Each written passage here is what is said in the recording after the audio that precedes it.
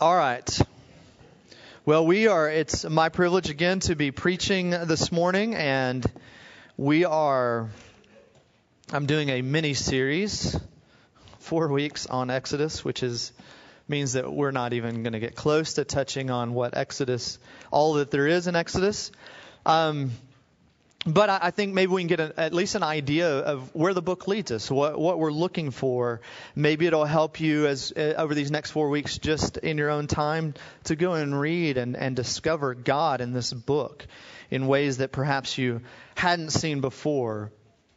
And I don't mean to do this to my wife because I didn't ask her beforehand, but you guys she came late, right? So I don't know. Maybe you noticed that as she walked in late, that she might have been walking with a slight limp, and that she has an accessory to her ensemble that doesn't really go. She's wearing an ankle brace, and the reason my wife is wearing it's my fault that she's wearing an ankle brace. But let me just tell you the story of why it's my fault that she's wearing an ankle brace.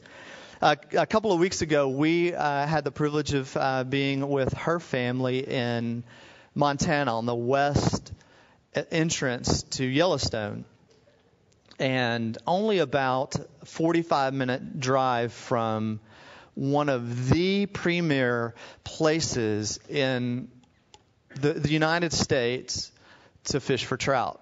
The Snake River in Idaho was just 45 minutes away, and we got to fish this section of river. It's beautiful. If you're a fly fisher person, it's the kind of thing you imagine: this slow moving river, wide and clear and grassy areas all around, and just it's one of these stretches of rivers in the United States that is renowned for fly fishing.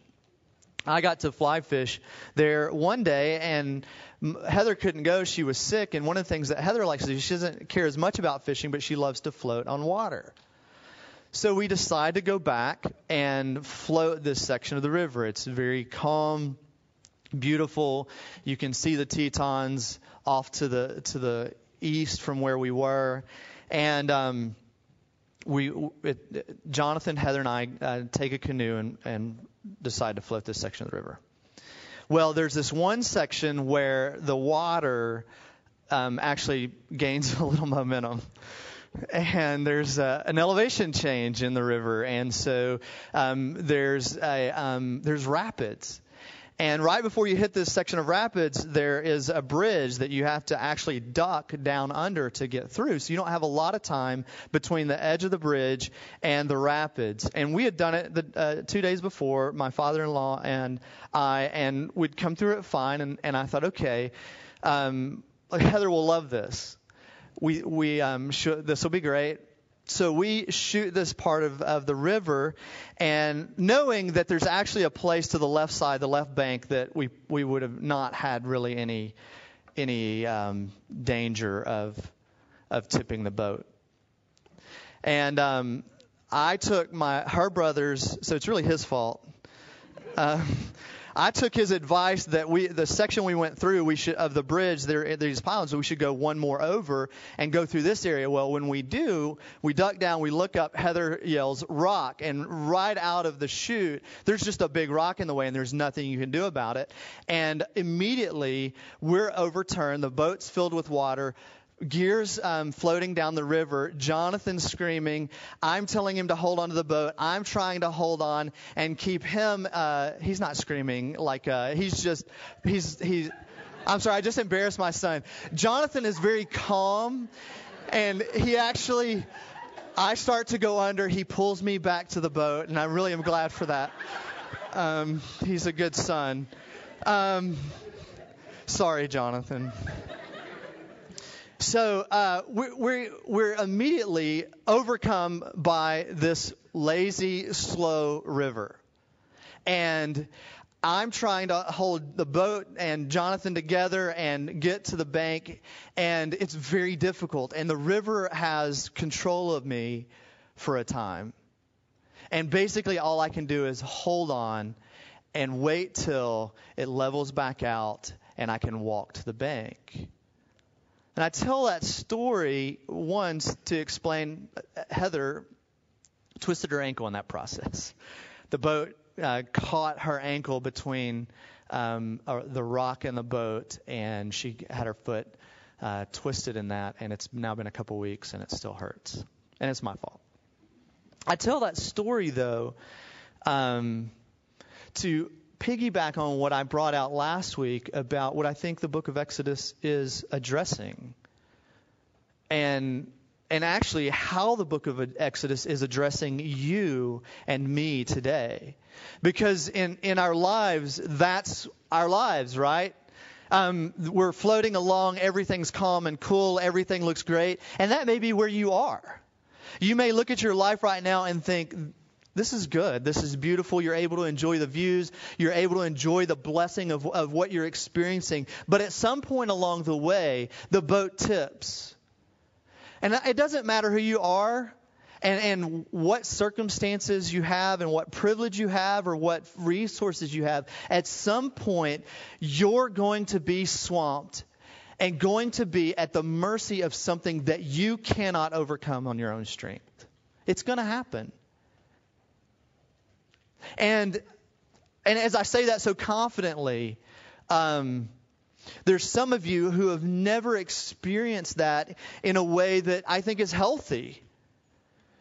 In some ways, it's good for us to realize, it's sobering for us to realize that what we think we control, what we think we have power over, what we think we have, that we're going to manage, we really don't. It's not in our control. Some of us here this morning know that so well that we don't know what to do about it. That we're so tangibly overcome and so tangibly in touch with the fact that we have no control over certain things in our lives that we're maybe at a loss, confused. Maybe we feel like because of that God has left us. And the book of Exodus wants us to see where we go, what we rest in, where our hope is when our lives are upturned. When forces beyond our control seek to swamp us and overthrow us. Maybe even what it looks like when we are overwhelmed. Where do we go? Some things that look previously benign, like being in Egypt to escape a famine, very quickly can turn to enslavement, hurt, death. That's the book of Exodus. And the book of Exodus is about the way out. I want us to see, I want you to get from this that in the reality of the Christian life is that we all walk with a limp. That the people of God are not those who have not been overturned, who have not been caught in situations that break them. They are absolutely defined by that fact that we have been broken. We are broken, that we do walk with a limp. And what defines us is something else. And we've got to stop living as if the goal is to quit walking with a limp. The goal is to live with your limp in a way that understands something greater than that is at work. Last week we looked at one of those things, and I just want to remind us. Last week we saw that our hope is not in Pharaoh. It's not in getting the right person elected or the right Supreme Court justices or whatever it may be. It's not fixing our culture. It's not fixing our circumstances. Because those things turn on a dime. Pharaoh turns on a dime. And what Pharaoh turns on that we looked at last week was he turns on the very thing that's the mark of God's blessing in the life of his people. That the very them being fruitful and multiplying, that was the command and the mandate given to them in the garden. The language of Exodus is this is what's now happening in the people, and that's where evil raises its head against God's people. So just because we're being blessed by God doesn't mean Pharaoh won't try to kill us. That's important to understand. Just because we're being blessed by God doesn't mean our boat won't be overturned. Or we can say it another way. Just because your boat's upside down doesn't mean you're not being blessed by God.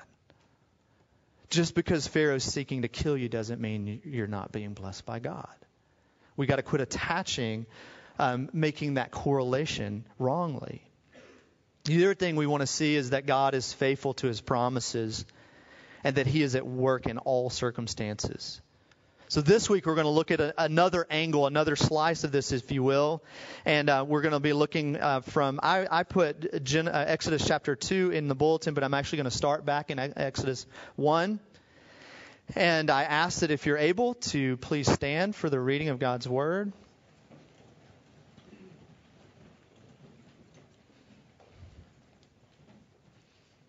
I'm going to start in verse 15 of chapter 1. Then the king of Egypt said to the Hebrew midwives, one of whom was named Ziphrah and the other Puah, when you serve as midwife to the Hebrew women and see them on the birth stool, if it is a son, you shall kill him. But if it is a daughter, she shall live. But the midwives feared God and did not do as the king of Egypt commanded them. But they let the male children live.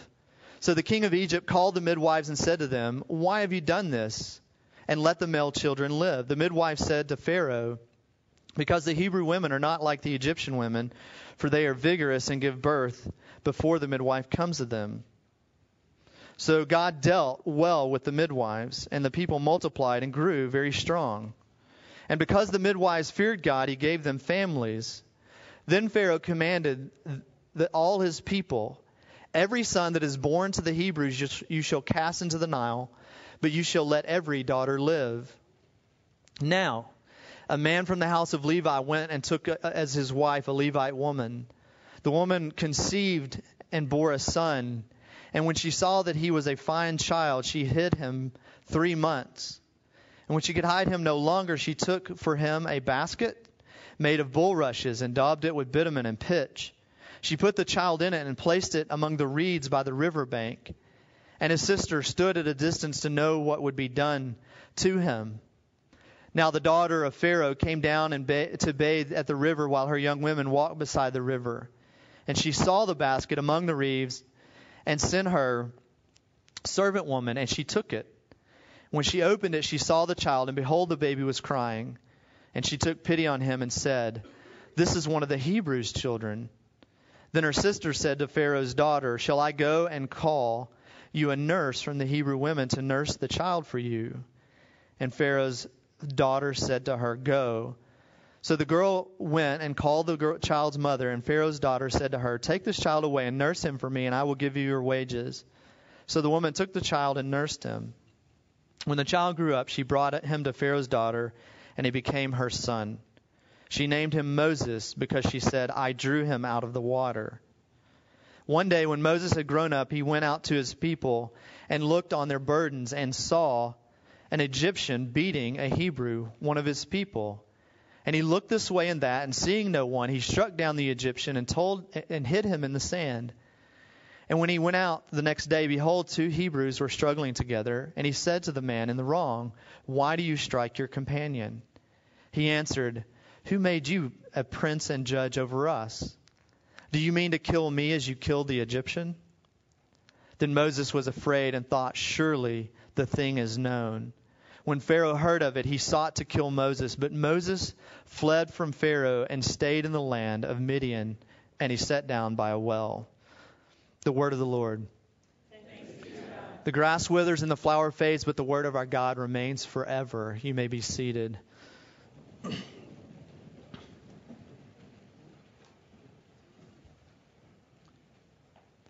Lord, may you take these words. May you take my words, and may you season them with grace. May you apply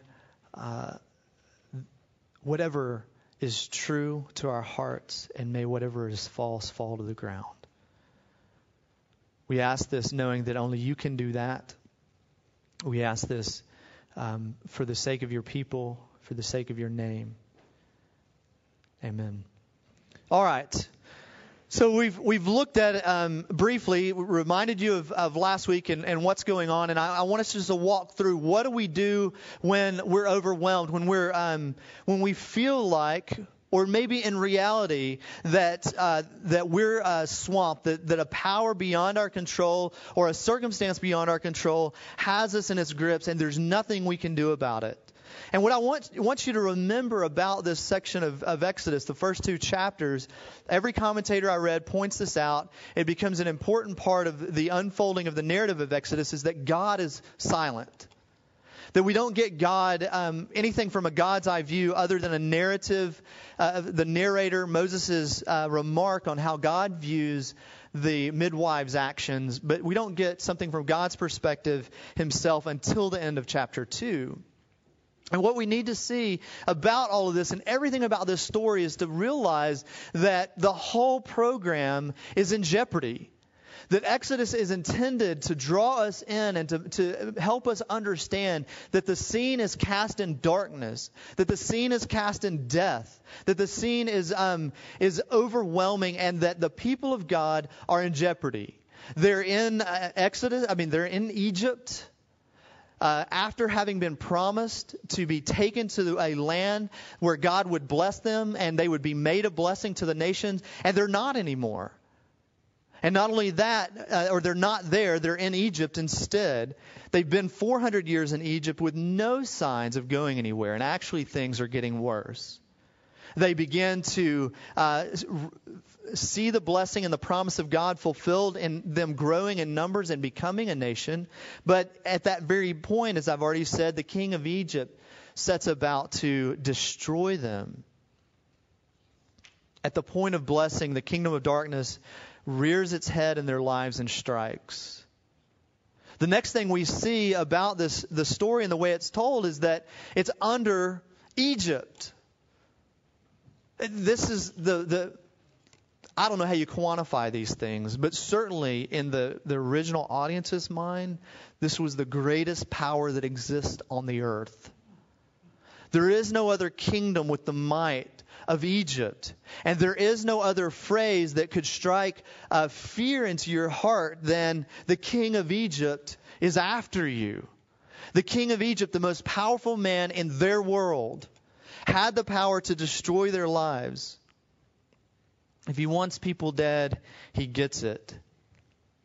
And then the story gets us to an even more profound sense of darkness and being out of control, because the way the king of Egypt goes about his program of eradicating the Israelite people, the Hebrews, is by having the midwives take babies at birth. And I can't imagine a picture of more vulnerability and powerlessness than the image of a child at the point of birth being taken to death. That the most powerful man in the most powerful nation is lashing out at the most vulnerable, weak, powerless of his enemies, of those he hates. And everything about the story of Exodus and the way it opens is to help us see that the people are in jeopardy. That this nation that's been promised all the way back from Genesis 12 to Abram is on the brink of destruction.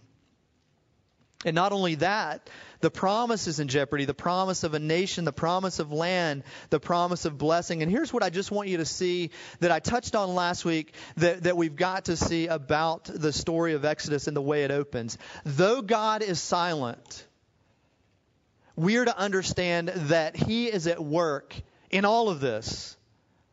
That none of this is out of his control and none of this is out of his design.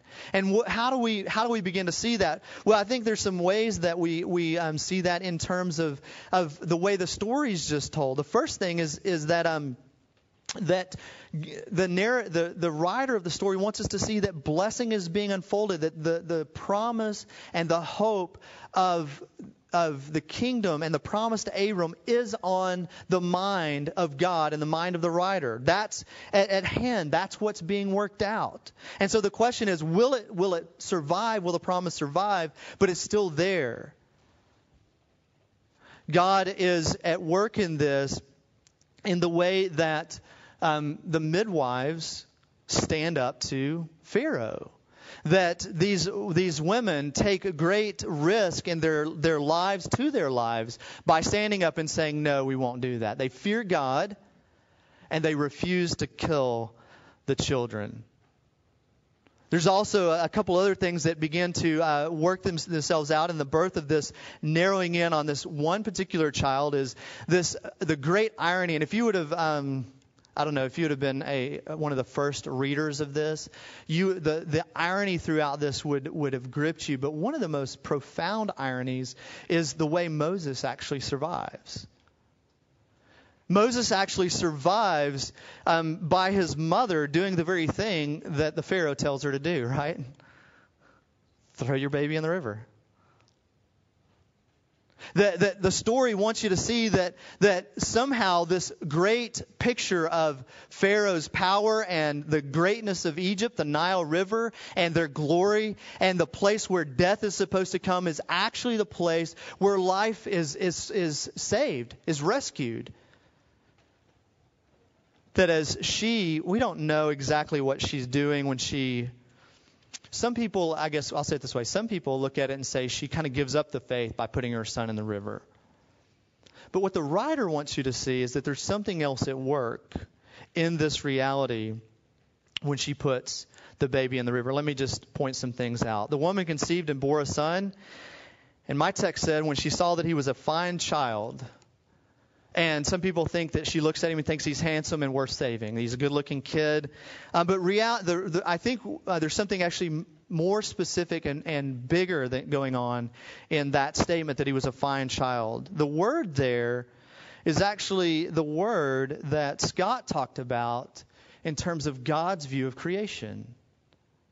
That it's actually she looks and sees that he is good. And I think the original audience would have certainly understood, especially with all the other creation allusions in this story, they would have understood that there's something about God's redemption of creation, of all of creation, that's being worked out in this boy. That she sees that, and that word is used intentionally to help us understand that there's something else going on in this story. He's good. The other thing that we see in the language of the story is that she hides him in a basket. But the word that's used there, that's translated basket, is actually the word that's only ever used in the Bible for the ark. It's used twice in Exodus for this basket, but it's only ever used anywhere else in the Bible for the ark. That this boy is placed in an ark. That he's placed in the water. And we see that there's something else going on, and that the hope of God's people, that the fear that the promise will be lost or the people will be lost narrows in on this boy, and it narrows in on an ark in which this person is placed, this good person is placed, this one who reminds us of God's goodness in creation and what he's after in redemption. And he's placed in a basket, and he's placed among the bulrushes or among the reeds. That he is actually, and by the way, just another thing, she daubs it with bitumen and pitch. It's the same elements that Moses uses to seal the ark from water in Genesis. Everything about this story is being told to say that something else bigger than the king of Egypt is at play here. Something else bigger than the kingdom of darkness is at play here. And it's not only that it's bigger than, but even as great as the king of Egypt is, even as much as the fear would be stricken into your life by the mention of the king of Egypt and his order, that his own orders become the way in which God brings about deliverance. I don't mean to ruin the story for you, but this little boy grows up to be the one who God uses to deliver the people from Egypt, right? We all know that that this narrows in. It goes from this wide-angle oppression to this little boy, this little vulnerable one, this one who is placed on this river. And we don't know what's in the mind of the mother, but we have to assume that she had great fear and she stood off watching, hoping. And it seems like she's at least hoping that at this time of the day, maybe one of the Egyptian women will take and care for her child so that he doesn't die, because they're watching to see what happens. But whatever it is, she has done this and put her child at some risk. But this risk is also being worked out in terms of an arc and the story of God's past salvation. The writer wants us to see that in order to bring about the raising up of God's man to deliver his people. And see, the reason this is important for us is oftentimes our question is, where is God in all this? Right? I mean, that's the common question. And in some ways, it's an honest question. We look at something that's awful, atrocious. The order to murder babies is awful. To enslave a people, to seek to destroy them and abuse them is awful. Cancer's awful. The death of a child or a loved one is awful. The evil that infects our lives, the sin that entangles us, that traps us, that trips us up, all the things that are seeking to overwhelm us, they're awful. And our question becomes, where is God? And see, here's, I think, our logic. A couple of things I think we do. One, we say, I can't see God, therefore he must not be in this. He must be absent. I can't see it. He must be absent.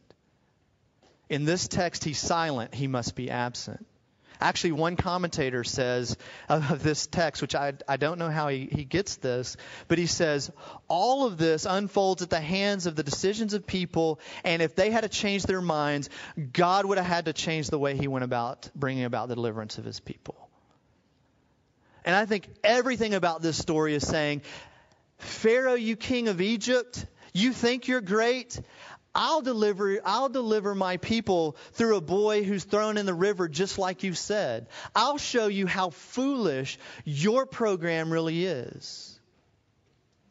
It's actually, we're told that as Pharaoh oppresses them, that they grow even stronger, that they increase even more, that the folly of Pharaoh is shown on its face, and the irony drips from the story that here's this boy that is thrown in the river, and what winds up happening? Pharaoh raises him. Pharaoh pays his way. Pharaoh pays his mother to nurse him. Do you not get how funny that is? That here's this boy that's cast off, that's left in a sense for dead, under the command of Pharaoh. And because of that command of Pharaoh, Pharaoh winds up paying his way, educating him, giving him all the skills that he will need at some point to deliver God's people.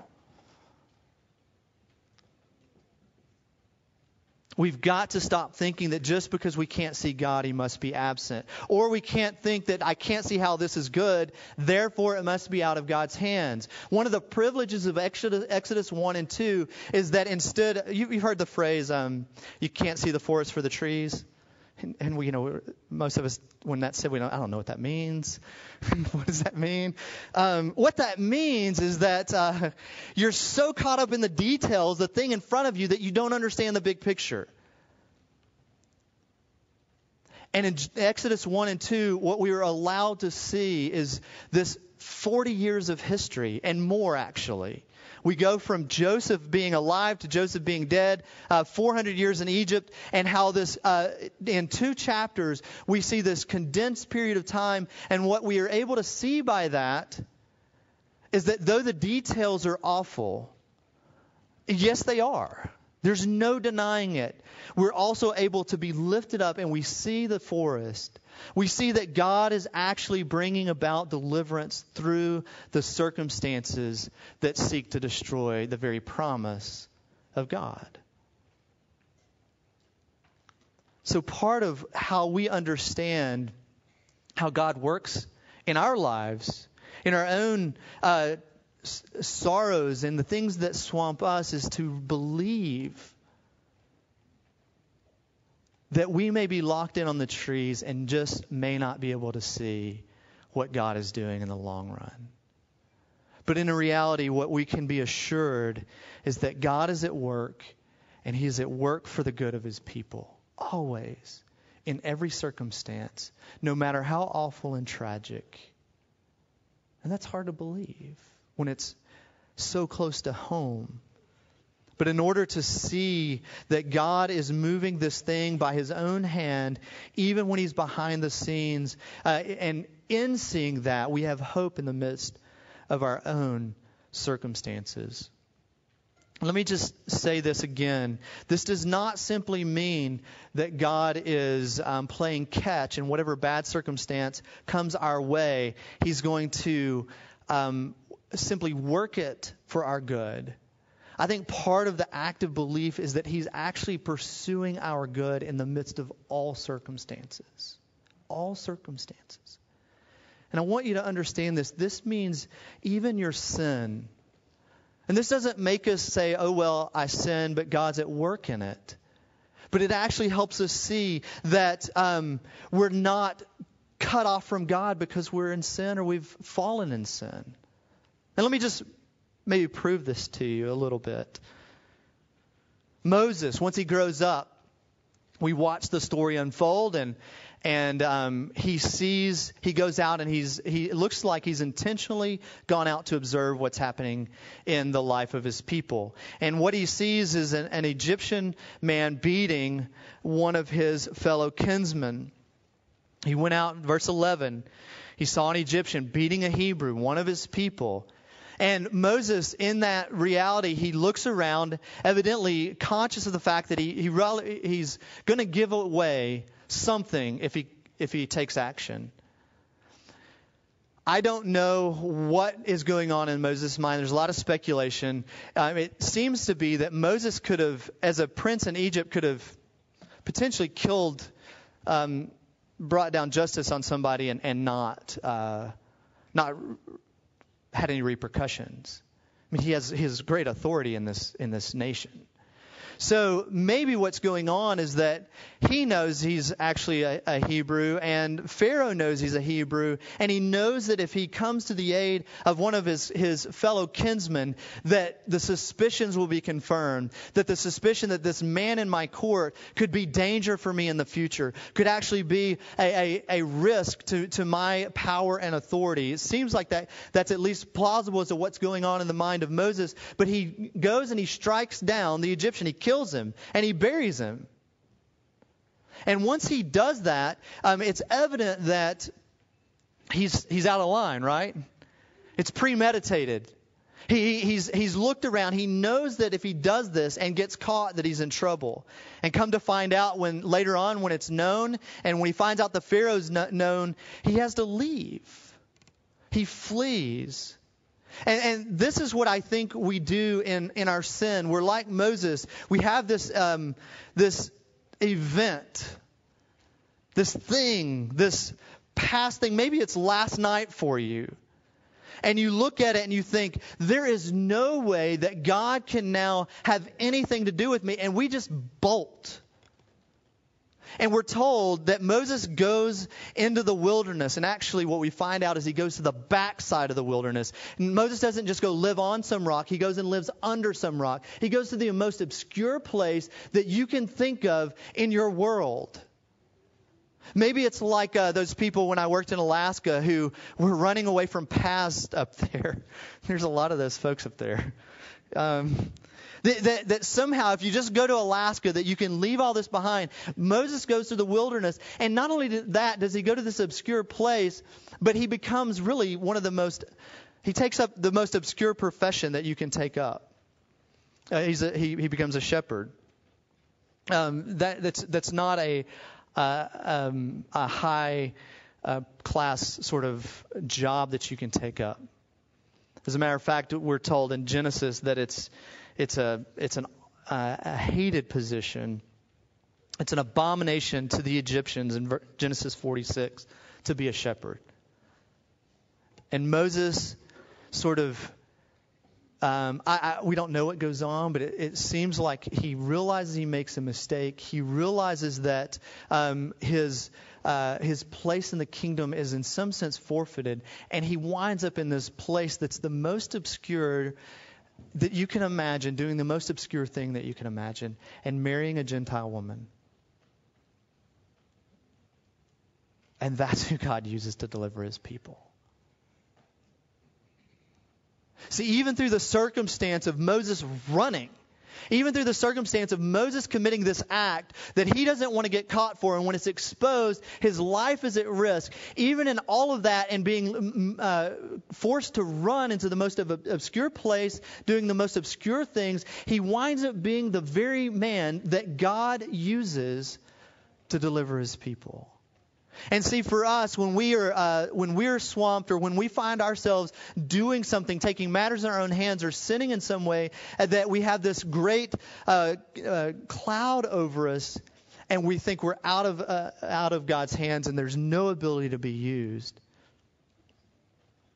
And what we see, secondly, then, out of this passage is, first, if it's that God is always at work, even in circumstances where we may not see it. Secondly, we see that God actually saves us in our weakness and vulnerability. That God has actually chosen to save that which is weak. He's chosen to work among the vulnerable. He's chosen to work with the obscure. He's chosen to bring his salvation in and to and through the most broken, vulnerable among us. And the story drips with it. Not only is it the story of Moses, but if you notice, there's only a few people whose names we know, and there's a very important person's name in the story we don't know. We don't know the Pharaoh's name. And commentators write pages and pages and pages trying to figure out which Pharaoh is it. And they question, in some sense, some of them question the historicity of this because they can't pin down the Pharaoh. And the whole point is it doesn't matter who the Pharaoh is. He's obscure. Do you know who is named that should not be named? The midwives. Do you know who brings about all the deliverance in this section that we've read? Women. Women. Women in a culture that would have been the lowest on the totem pole in terms of their place and position in the society. And not only that, the children of Israel are delivered through two midwives whose name we know. And a midwife in this culture would have been not only a woman, right? So she's already handicapped by that. But a midwife would have most likely been a woman who was not able to give birth to children herself, and would have been given the duty to care for the community's children.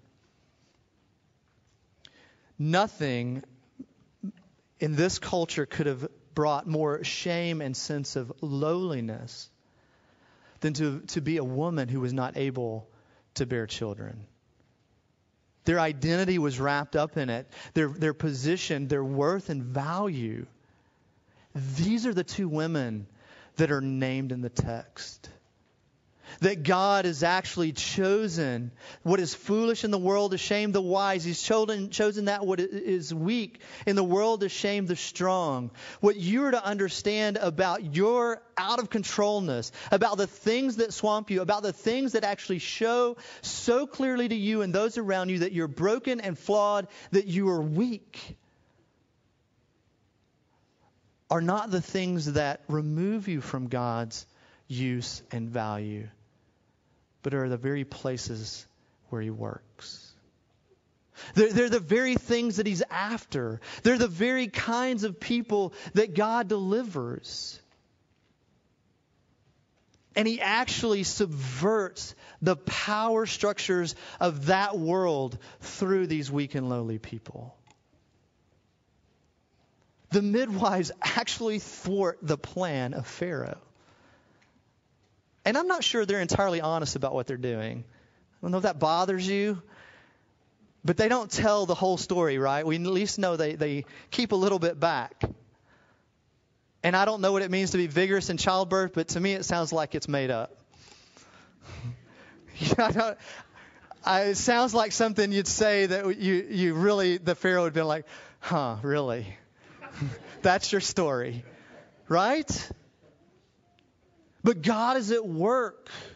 God is at work, and what we're going to see further along is that he shows up on the far side of the wilderness. He shows up under Moses' rock to meet him and to call him and to empower him and gift him. And actually what he winds up doing is coaxing Moses back. God is so patient with Moses because Moses has run and Moses is afraid, and Moses keeps saying, I can't go back, God. I don't have the power. I don't have the speech. I don't have the gifts. The people won't accept me, and Pharaoh won't accept me. And God keeps saying, no, Moses, you're the man. I'm calling you. What you've got to believe in order to continue along this path of what it looks like to understand what it is to be delivered and to deal with the things that swamp you in your life is to understand that God is at work at the most weak and vulnerable places in your life. The other thing I think you have to understand is not only are you weak and vulnerable, but God actually delights in using you. God actually works for you and through you. That you're not a cast-off. You're not lesser in the kingdom of God. That He delights in this. And let me just apply this in some ways. Some of what it means for us is that we, of all people, the church, should care about the weak, the lowly, the vulnerable. We, of all people, like the midwives, should look on those in those vulnerable positions and care for them. And this means, I think maybe when I say that, you generally might be thinking about the people in our society that are poor, hungry, without housing, and that is true, absolutely true. And I'm not trying to diminish that, so don't hear me say that. But what I don't think we think is I don't think we think often of the sinners who struggle with particular sins that we find very uncomfortable. And I think that we often think of our community as not only a community of the redeemed, but a community of the perfected. We treat explicitly or implicitly, we treat those who are overwhelmed in sin as people who have no place among us. Or if their place is among us, they need to get their acts together. And this is why many, many, many of us who have grown up in the church have known the experience of figuring out what it looks like to make it look like you got it all together. Because in reality, that's what we communicate to the watching world, is that Christians are people who think you ought to have it all together. And if you don't, when you come among us, you need to act like it. And those are also people that we have got to care for and about, partly because we understand that's us.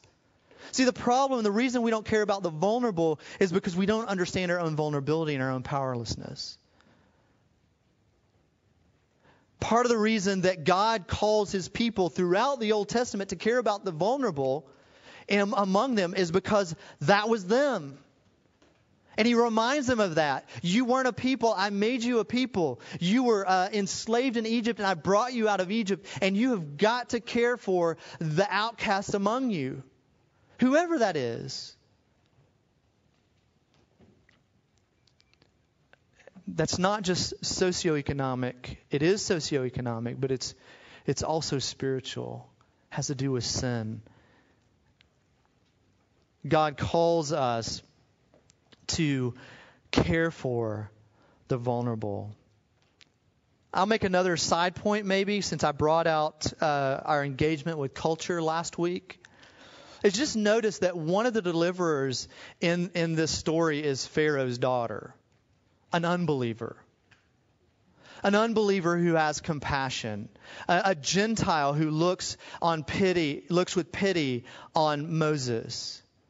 I don't want to get too bogged down in this, but this means that we can share in some ways in this endeavor with those who aren't Christians.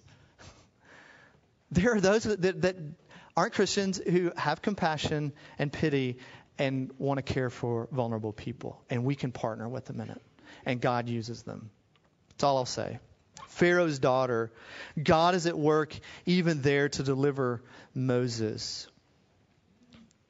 Last thing then I want us to see about this passage and how it points us to our hope in the midst of being overwhelmed, in the midst of having our boat turned upside down, is that it's not only the promise of the people that hangs in the balance in all of this, but it's the promise of a son.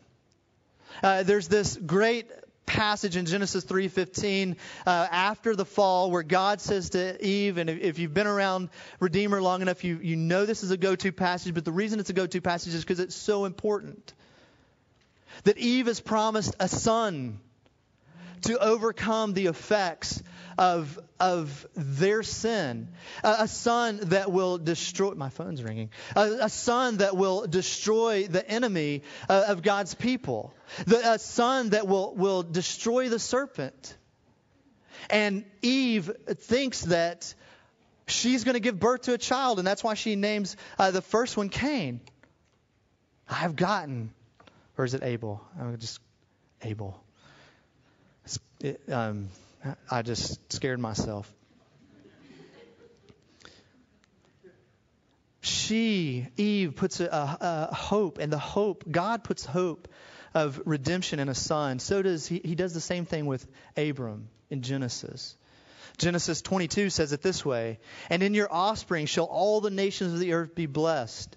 Because you have obeyed my voice, your offspring shall possess the gate of his enemy." And Paul picks up on this in Galatians and says that's the promise of a singular son. One who would deliver God's people, the one who would overthrow the effects of the fall. And one of the things that we have got to see that's being worked out in the story of Moses, it's been in the liturgy, it's been in Scott's prayer, is that the hope of a son is not found in Moses. It's pointed to in Moses.